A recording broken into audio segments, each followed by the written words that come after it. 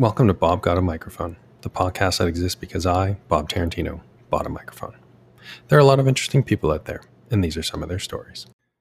In this episode, I'm speaking with author and academic Andrew Potter about his new book, On Decline, Stagnation, Nostalgia, and Why Every Year is the Worst One Ever. It's a pretty self-explanatory title, but we talk about whether decline is a subjective or universal phenomenon, whether David Bowie really was holding the whole universe together, and whether there's anything we as individuals and society can do to escape a terminal lapse into unreason. This is his story. All right, Andrew Potter, welcome. How are you? I'm good. Thanks. Thanks for having me on. Been looking forward to this. So you've written a book about how everything is going completely to shit.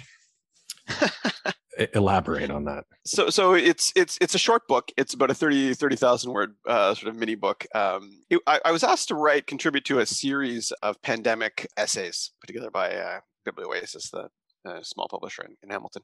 I said, how about something on decline? The guy said, sounds great. And then I had to think, what do I mean by that, right? So what am I arguing? Well, there's this Twitter meme that started around 5 years ago, basically where at the end of each year, it'd be like, wow, that was like the worst year ever, right?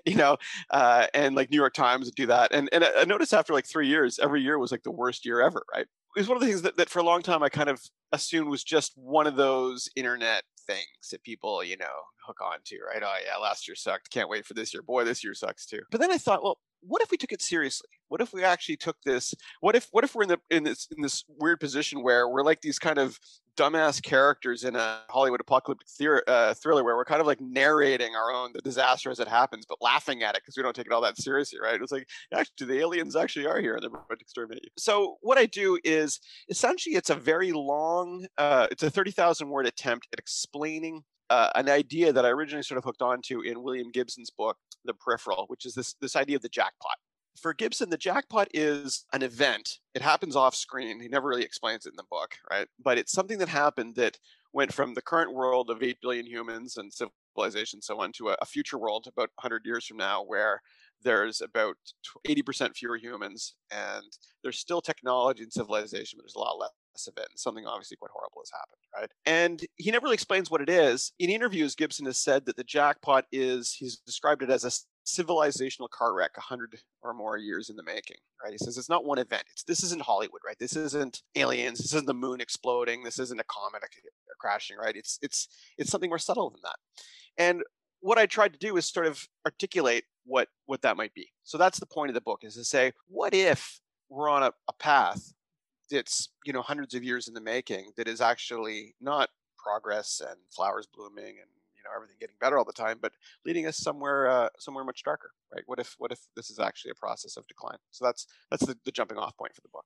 And so one of the reasons why I found this fascinating was I was surprised that you wrote this book, in the sense that, so I've been reading your stuff for something approaching to 20 years now, and I remember a different Andrew Potter. I remember an Andrew Potter about a decade or so, 10, 12 years ago, who was sort of gently mocking the notion of decline and declinists.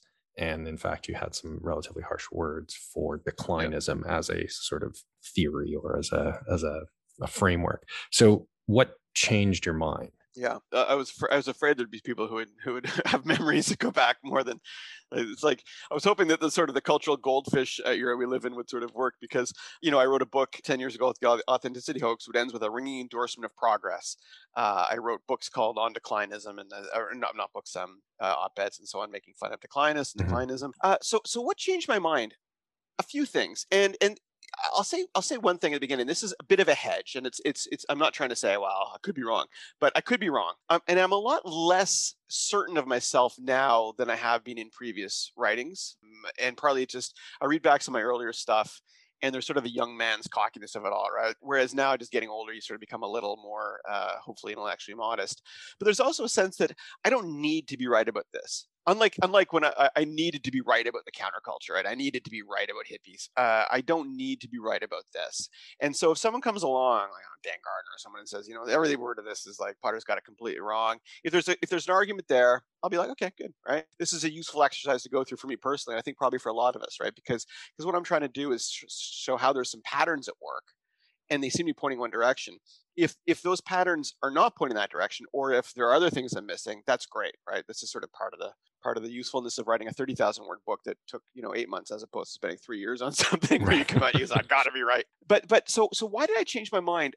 Largely because, quite honestly, there's 3 or 4 writers, economists, philosophers, and people that I follow quite closely and always sort of calibrate myself intellectually with, who none of them are explicitly declinists in the way I sort of am in the book, but each of them is putting a piece of the puzzle. When you put them all together, seem to sort of point in a direction that I end up taking the book.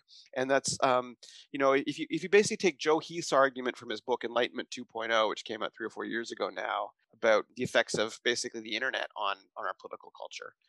If you add that to Tyler Cowen's work on Great Stagnation thesis and so on, and later another book by a guy no one's read called J. Storrs McCall about Where's My Flying Car, about the causes of our technological stagnation. You add a little Robin Hanson, who's a futurist at George Mason University, add some cyberpunk, and it all seems to say, the conclusion seems inescapable, right? It's hard to see where the good news is if you actually accept what these people are saying. One of the things, if you or your readers have read Joe Heath's book Enlightenment 2.0, it's basically a very negative book. And at the end, he says, well, maybe we could fix things a little slow politics, right? But it doesn't really work. And I think Joe would admit it doesn't really work. So if he doesn't have a great answer, maybe it's because there isn't one. So the upshot of that is I came at this quite reluctantly, but also almost inexorably, right? It was just simply following stuff I was reading and believing to its logical conclusion. Yeah, because I think it seems to me, and you touch on this in the book as one of the sort of mechanisms that's kind of the ratchet only seems to be going in one way. But when I sort of compare the conversations that were happening around this, say 10 years ago, with the conversations that are happening now, it seems the biggest change is social media and sort of the type of social media and the type of interactions that are happening on social media. And in particular, Twitter, I think, is probably the primary sort of locus for that. And I think, and I want to get into this in a little bit, but I think one of the things that we need to sort of tangle with when we're having this conversation is how Twitter in particular and sort of the population of Twitter maybe torques the analysis a little bit.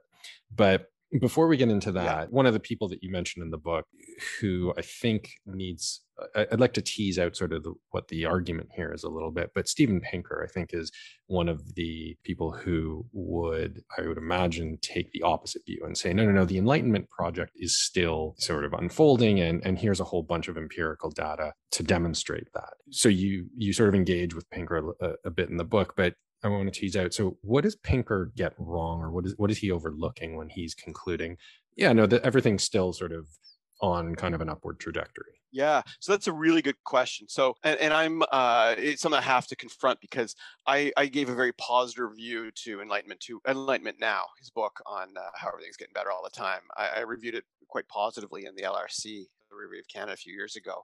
And what's interesting about Pinker's book, right, is he kind of convinces you that we're on this trajectory, right? Because it's chart after chart after graph, all of them showing wealth, happiness, violence going down. It's like the end of Bill and Ted's Excellent Adventure, right? Bowling scores are up, mini-putt scores are down, and the music, everything, the planets are all in alignment, right? That's like basically Pinker's book. And in fact, there's this one chart that I kind of referenced in the book that sort of shows living standards, right? And it's living standards from when Jesus was a boy until 1800 are like flatline, and then they go like this, right? GDP, right? What's that other than just progress? So what do I take issue with now?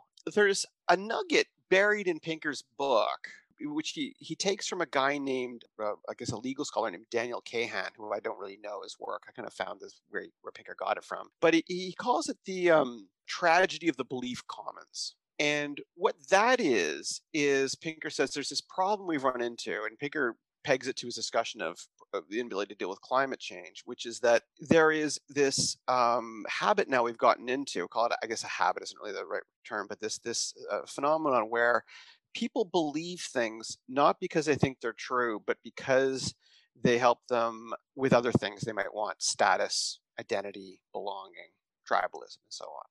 and he says that sort of gets us in a situation where it's hard to resolve various collective action problems because people don't believe things because if they happen to be true. And once you believe that, you end up in these sort of, basically you end up in a deep collective action problem, but it's a belief collective action problem. And I think Pinker doesn't quite concede in his book just how serious that is.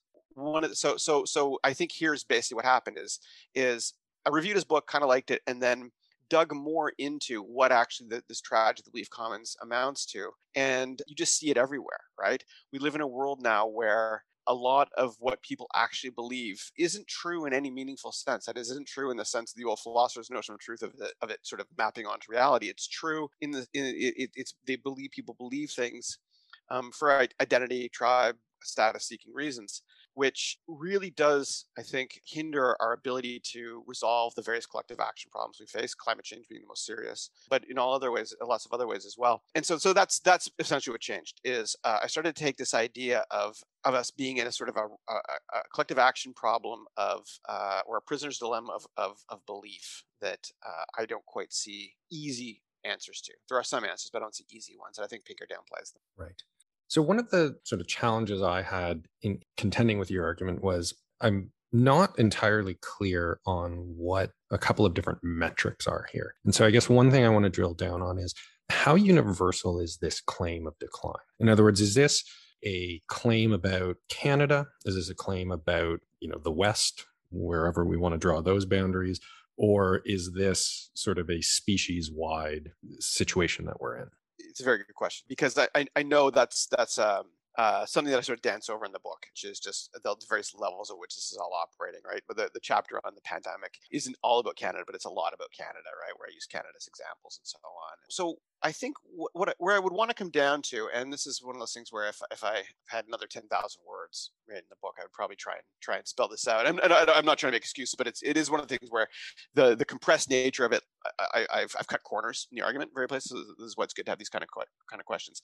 I think where I'd want to say is look, that what I'm arguing is that this is first and foremost a problem for what we used to call the West, that it is the West that is suffering this first. And it's manifesting itself. The U.S. is always a tough one to sort of focus on because the U.S. is such a weird culture in its own right.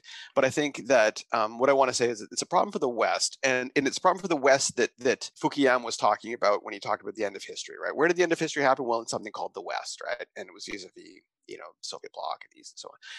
And which is why a few people who have sort of picked up on this book immediately have said, "Oh yeah, like what's going on in Afghanistan is an example of this, right? Or what's going on in other places with the rise of China. This is an example of your thesis, right?" It is and it isn't, because I don't think it follows from anything I say that the West is going to decline and China is going to rise, because I think ultimately this is a problem for humanity, because the theses and the themes I'm trying to spell out are ultimately problems about how humans' brains work under the conditions of information technology in modernity, which is sort of a mouthful, but I think that's basically it. And I think the China's not going to escape that. They might be up behind us. We might be the spearhead of decline, right? But I think if the argument is right, everyone's going in the same direction ultimately. If only because we are major contributors to the various problems that we're having trouble resolving. Climate change being the most approximate one, but I try not to talk too much about climate change because I don't want people to think this is a climate change book, because it's not. I barely mention it in the book, but it sort of looms in the background of all of this. And so I think it's the West is where the effects of this are going to be felt first, but ultimately I think all of humanity. Right. And so there's a curious dynamic at work here, and you touch on it in the book, and I'm wondering if we can kind of explore it a bit more, but it's this inversion that you describe of sort of the political valences here, right? Where there's an inversion of left and right. And in particular, I think the notion of decline has historically been associated with the political right. And I'm not sure that's inverted. I think probably maybe everybody thinks that there's some kind of decline which is occurring, but that notion of decline has certainly spread. And so it seems to be as much, an observation or a commitment of those on the left as it is on the right. So what's happened to the left and the right in this conversation about whether competing trajectories of progress or decline? That's interesting. It's interesting. Let me think about that. So, are you saying? Sorry, let me just make sure I'm clear on your question. Is your the framing of it that the right used to be more pro-progress and the left was pro-decline, and that's now reversed? Or No, I think the inverse, that the conservative view was something along the lines of, and I'm caricaturing here, but there was a golden age. We've fallen from that, and right, our political energies must be sort of devoted to kind of re-seizing that disappeared age. Whereas the progressive left was, there's something in front of us that we can work to achieve. We should devote our energies to that. And now it seems that lethargy or kind of malaise has sort of spread across the spectrum, where every or a lot of people are concerned that there is no sort of plateau that we can obtain yeah. through the political process, at least. Yeah. So yeah, there's a lot going on there, and there's a lot of, currents within the left and the right on this, as you know, in cross currents. And there was a time when I was a grad student in like the 90s when the idea that there was progress and that progress could be achieved through some union of liberal democracy, capitalism, and technological development was seen as highly right wing view, right? The kids that I went to graduate school with were just like, you were basically a fascist if you thought that these things, that reason could be used to apply itself to the benefits of mankind, right, or humankind. And so even back then, the left was pretty gloomy. There was a former tradition, earlier tradition of progressiveness on the left, and so on. I mean, look, the communism was a progressive thesis, right? I mean, it was like, we just have a better way of getting you more stuff, right? So I think what happened is essentially we didn't use these terms woke back then, right? We called it the counterculture, we called it identity politics in the early 90s and so on. But essentially, I think what happened is the old, call it the socialist left, for want of a better term, got just completely taken over and dominated by the Joe Heath once called it the social worker left, right? The people who feel bad for other people, right? The identity politics and so on. I think that's what's happened, is there is no socialist left anymore, in the sense of people who believe that you could use society to like sort of overall advance and progress, and whether it's controlling the means of production or just simply using a welfare state to advance society. The left has become very, very destructive and negative in a lot of ways, and the right has responded with something close to nihilism. And so you have this. Well, there's lots of great passages in the book, but there are a few.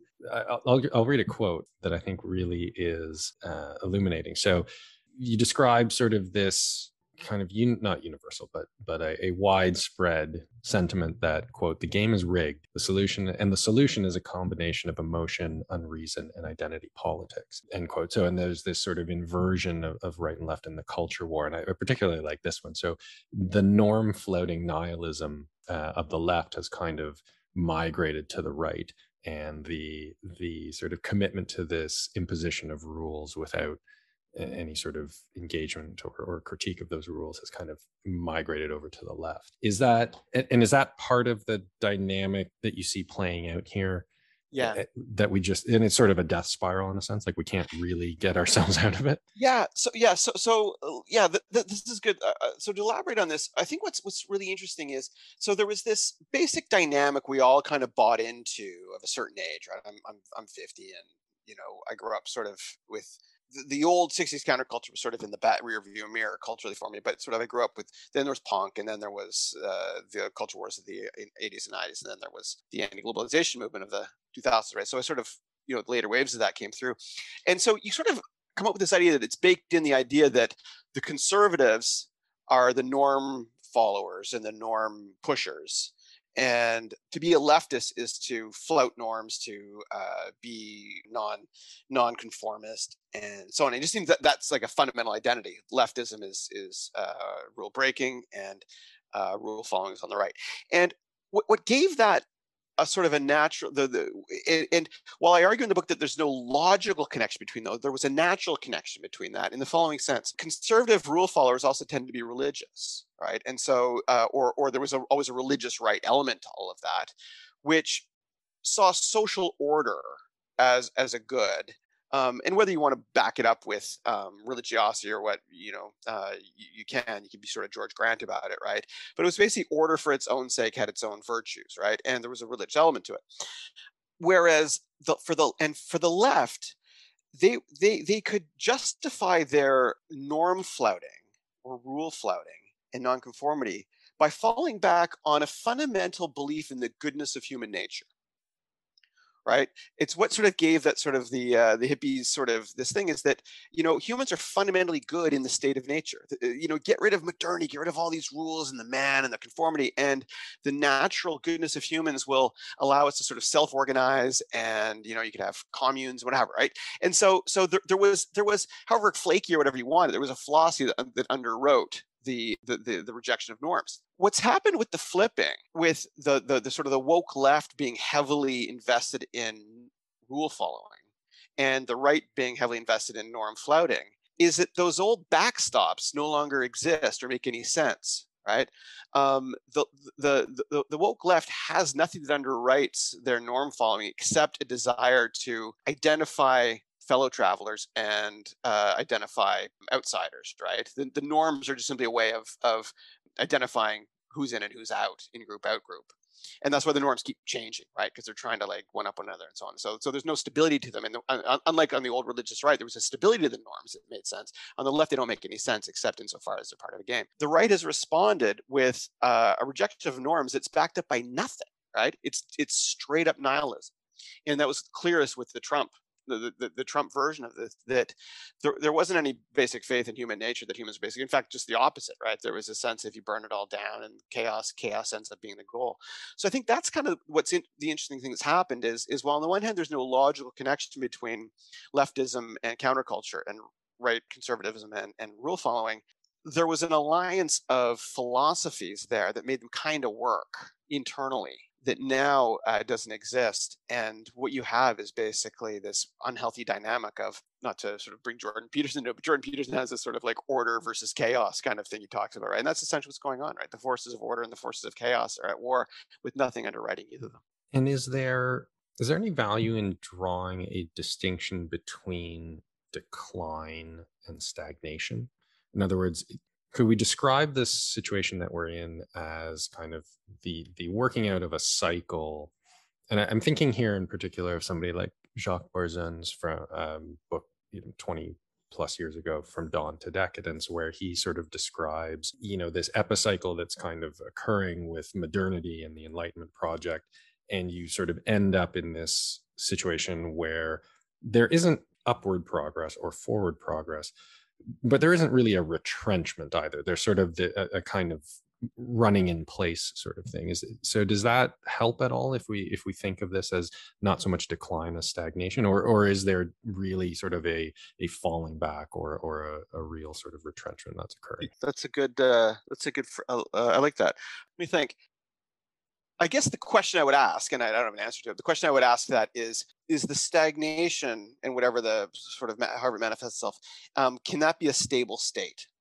If it can be, then the answer to your question is yes. But I wonder, can it be stable? And the reason why I suspect it's not stable is that, for the reasons I sort of pick at quite quickly in the book. There was a longer section on it that I ended up having to cut, about trying to explain the relationship between growth and moral progress, which I kind of steal from Benjamin Friedman. The economist Benjamin Friedman has a really long book, came out 10 years ago, called The Moral Consequences of Economic Growth. It's way too long. It's like, but for him, economic growth plays kind of the same role that inflation does in the economy. It plays this role of, like, everything, the thing just kind of gets a bit bigger each year, right? And as long as that's happening, people fundamentally have faith in the system. And that it doesn't matter how much growth there is, and it also doesn't really matter at what level you're starting. It's just the idea that each year will be a bit better than the previous one gives faith in the system. You don't look at strangers so weirdly. You don't look at your neighbors so weirdly. You're not starting to sort of, it's not like hoarding toilet paper in a pandemic, right? You just think there's just gonna be more stuff, and it makes you sort of more open and less risk averse. And I think what I try and argue, and it amounts to just more of a suspicion than it is a flatter argument, right? That stagnation pushes those tendencies in the wrong direction. That if things aren't getting better, they're almost by definition getting worse, especially at a time when you're bringing in more immigrants, society is getting older, So costs are getting higher, and I think you can see it now with like everything from the housing market to pension costs to all this stuff that I think my suspicion would be it's not a stable state. That stagnation itself breeds the conditions for political decline that ultimately will lead us to other forms of decline. Interesting. And so I'm just going to quote from Barzun's book, because I've when I read that, or when I reread this, I thought, this could have been something that was in your book, and it's just sort of a piece with it. Quote, "The forms of art seem exhausted. Institutions function painfully. Repetition and frustration are the intolerable result. Boredom and fatigue are the great historical forces." And it seems to me that that's consonant with what you're describing.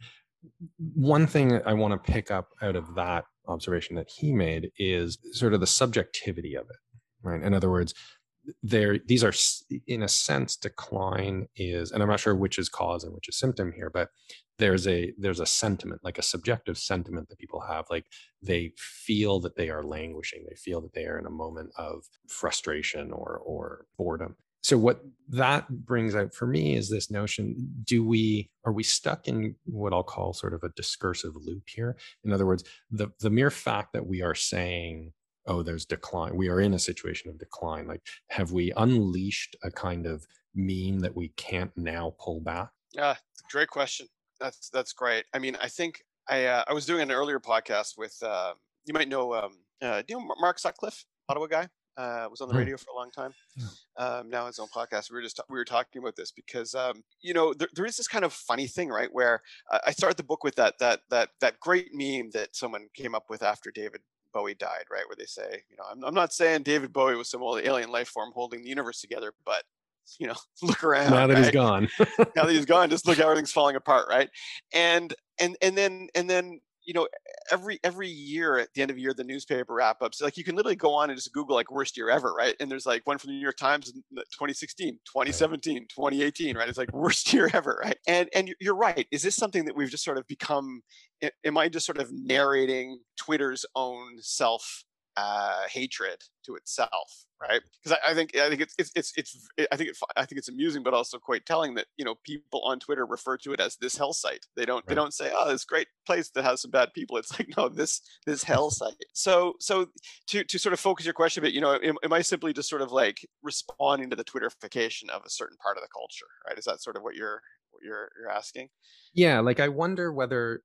So look, I'm on Twitter. It strikes me that Twitter has a particular profile, right? Like there are the folks that are on Twitter, and maybe this is just a function of sort of who I follow on Twitter, but it strikes me that the people who are most active on Twitter are sort of a fairly small subset of the population writ large. You've got, academics, sort of journalists, you've got lawyers, you've got people who use words and who are sort of good at using words. And so I wonder whether this notion of decline, if we sort of, polled the people who are on Twitter, a lot of them would be like, oh yeah, I get it. But if I polled a bunch of plumbers or, the people who are kind of working at the grocery store around the corner, like they'd sort of look at me like I'd said something sort of wrong. And so I wonder whether there's an irreducible subjectivity to this. Yeah, that's a really good question. And I think I tried, there's a similar passage to that one from Barzun that you quoted. I should read Barzun. I have not, and I ought to. There's a similar passage that I used to quote all the time at the end of Francis Fukuyama's original End of History essay, where in the last paragraph is very downbeat, right? Where he says, the end of history will not be an enjoyable place, right? It will be a time where we will just see the endless curating of the past. It'll be a time of nostalgia, a time of boredom, a time, he just kind of lists all these things, like it is just because there will be nothing, there will be no nothing to animate the spirit, right? Nothing, no pride, no ambition, no honor, right? All that great stuff, right? Is all gone, right? It's just iPods or iPads and Netflix and everything, right? And so this is a very good question, right? Am I just simply responding to the world weariness of a certain slice of the world and sort of narrating that? And of course, the answer is no, right? But I'm certainly aware of that, and I think this is something I probably should have talked a bit more about in the book, is because I talk about social media, I talk about the internet, and the question is, am I just talking about Twitter, right? And I'm talking about Twitter in a large extent. I think if I were to sort of expand this, I would say no, because you know what? Facebook has these same effects and other things have the same effects. YouTube has a hugely toxic aspects to it and so on, each in different ways. And I think there's probably something, it's probably a good academic project to go in and talk about the internal logic of, or the functional logic of a lot of different social media and how the types of things that they encourage, types of things that they discourage. I've never really seen anything interesting on that, and that would be a really useful thing to do. But sort of the aspect of Twitter that I sort of pick up on, and I kind of don't make this explicit in the book, but I think is what's going on in the culture at large is its responsiveness to triggers that to phrases or terms or words or something that trigger our system one responses, right? This old system one versus system two, the Kahneman Tversky distinction between, your gut instinct versus your rational, explicit rational behavior. I mean, Twitter is whatever else it is. It's an outrage engine. It's a machine for making you angry, for making you scared, for making you anxious. It's not a machine for engaging your faculty of reason. People have tried like Twitter essays and so on like that, which can mimic it and so on. But that's essentially what Twitter's value add to the universe is, right? And what I think has happened, and I try to sort of talk about when I talk about the casinoification of the culture, is that that logic that you see online, not just on Twitter, but on Amazon, on Netflix, on Instagram, it's all a whole bunch of things that are designed to tweak or trigger your system one dispositions, and that applies almost everywhere now, right? It applies when you go shopping. It applies when you go to the grocery store and to the IKEA. So much of our infrastructure or our institutions have become responsive to system one triggers in a way that I think is highly destructive. And that's sort of what I was getting at with the sort of that idea of the casinoification of culture. That everything that's bad about a casino went online, and then everything we learned about online has now made its way back into the real world, or is making its way back into the real world. And I think while our infrastructure, our built infrastructure used to help mitigate those effects, now it's exacerbating them. So that's a great spot, I think, to segue into what hopefully is a bit of a counter narrative here. So let me pose two questions because I think they're related. So one is, what would disprove your thesis here? In other words, is there something, or is there some set of conditions or circumstances that you could obtain that, if we were to look back 20, 30, 40 years from now, you would, demonstrate to you, oh yeah, I got that wrong. We weren't actually in decline. Like, this was sort of a momentary blip. And related to that, is there something that individuals can do or communities can do sort of at the sub-societal or sub-national level that would be productive in this environment of decline? Ooh, good questions. Yeah. So question of metrics. Yeah, you're right. I don't have there's no like metric, there's no declinometer that I have in the book, right? We're at, there's nothing like the Bulletin of Atomic Scientists, right? We're like 2 minutes to midnight. Yeah, what sorts of things? It's funny when I submitted the manuscript in March, and there was talk about bringing it out in June, and they said, we're going to kick it to the end of the summer, beginning of September, just for, that's when people are paying attention. June it'll fall and nobody will pay attention. And I remember thinking, but the pandemic will be over, right? Like everyone will be like, if you only knew. Yeah, no. I remember thinking everyone's going to be vaccinated, and everyone's going to be like, oh yeah, remember that pandemic? No, let's party, right? And I thought it would just arrive at the absolute worst possible time. And then happily, right, Afghanistan collapsed, the Delta variant came along, and we're in the middle of a terrible election, and the IPCC came out with yet another extremely alarmist climate report, right? Just like 2 weeks ago. So the planets are aligning, right, very nicely for the argument of the book from a selling point of view, right? I've had a whole bunch of people say, "Oh, look, you're right," right? But also in the same way that climate change people always say, you got to distinguish between climate and the weather, right? One cold summer doesn't disprove climate change, this and that, right? I think there's no one event, right, that we should. But I would think, and this is a good question, and I'm kind of thinking on the fly here because I hadn't thought about this, and this would have been a great way to sort of end the book on exactly this question: is what sort of metrics, right? I think at the sort of level of the West, there's a whole lot of institutions that don't seem to be doing so well.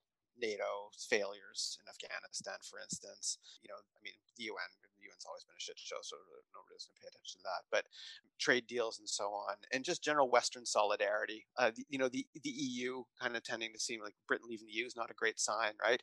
Any signs that collective action problems or institutions that are designed to resolve collective action, any signs that they're doing good things would be a disproof of my thesis, right? If the world starts being able to fix big problems in ways that we all kind of, and maybe I'm just being nostalgic, but seem to in sort of the post-war era, right, where we set up these big institutions that sort of help the world get its act together. So that's one way. And that's probably the one that I think is most telling, because ultimately I think that's where now there's a few other things that could easily happen. I mentioned at the end of the book, right? If fusion or cold fusion happens, or if we figure out a way of painlessly sucking all the CO2 of the atmosphere, right, then a lot of problems just simply go away. So there are definitely things that I would say, decline averted, right? Or looks like I was wrong on. One major one I think is if it turns out that our current fascination with self-loathing over social media just simply evaporates, and I'm open to that idea, right? That we're still in the early days of the epidemiology of social media, right? And that maybe it's just something that's going to work its way through our society, and maybe already you're seeing it, right? Like people are getting off Twitter and starting like private Slacks. People are finding other ways of engaging using social media that's not as toxic. So maybe that's something. In fact, that's probably, I think, a major thing we're going to see a lot more of. What can individuals do? Yeah, you could quit Twitter. I think something I tried to do. I quit Twitter for about a year and a half. I rebooted. I didn't even know my account was still alive. I sort of, when the book came out, I thought, well, let me see if I can reboot it just to sort of see if I can do some promo and stuff. And it turns out Twitter gives you a year after shutting down your account. I shut my account down because I literally was arguing with someone while pushing my daughter on a swing. Like it was very, very cinematic in the sense that I was arguing with a partisan on Twitter while pushing my daughter, and she was like, push me harder, and I snapped at her like, leave me alone, I'm fighting on Twitter. Right? And I thought, this is crazy, right? So I deleted the app right there, undid the account when I got home, and didn't look back for over a year and a half. I'm not sure how long I'll stay, but there's something, and this sounds really sappy and middle-aged to me, right? But I think I wish people could find a way to have more kids, not individually, but I think a society, like I find, of all the signs of decline that kind of disturbs me the most, decline in birth rates really kind of, the fact that you just stop having kids as a society when you get richer and modern. And there's all kinds of reasons why. And, I have 2 kids. My parents had 4, right? I mean, there's no, what was missing in my life that they had in theirs. Not like they had any money, right? But I worry sometimes that a society that doesn't have children, it's by definition a society in decline, right? You're baking in the circumstances for your long-term decline. So I think countries like Japan are going to lead on this. They're not. I mean, Japan's a great country, but it's a sad country in a lot of ways, And when you look at the numbers of where a lot of countries' population levels are going to be, not that long from now, 30, 40 years, they're going to be close to half what they were, right? And it's hard to see that as anything other than a lack of faith in the future, right? If you're not willing to have kids, if you're not interested in having kids, it's because there's something about the future you don't see more humans as being valuable for or contributing to. And so I think I think this is a very conservative thing to be saying, but I really think our inabilities to get our heads around fertility rates is a concern. Right. Fascinating. Well, look, Andrew, I really appreciate you taking the time. Congratulations on the book. It's a great book. It's a great read. I really enjoyed it. Hopefully we will discover that, in fact, David Bowie wasn't the linchpin holding everything together. Hope I'm wrong. Yeah, indeed. Thanks for this. I really appreciate it. It's nice meeting you, and I had a lot of fun. This is great. Great. Thanks again, man. Take it easy. Okay, take care. Thanks for listening. Hope you enjoyed the episode. If you like this podcast, please consider subscribing, leaving a review, liking it, sharing it with your friends, or inflicting it on your enemies. If you're still listening, you're probably the only one who's doing so. The secret number is 42. To claim your No Prize, send an email with the secret number in the subject line to bob@bobgotamicrophone.com.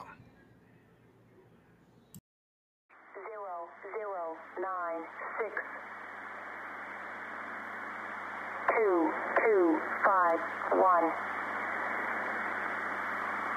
2110 8105 0096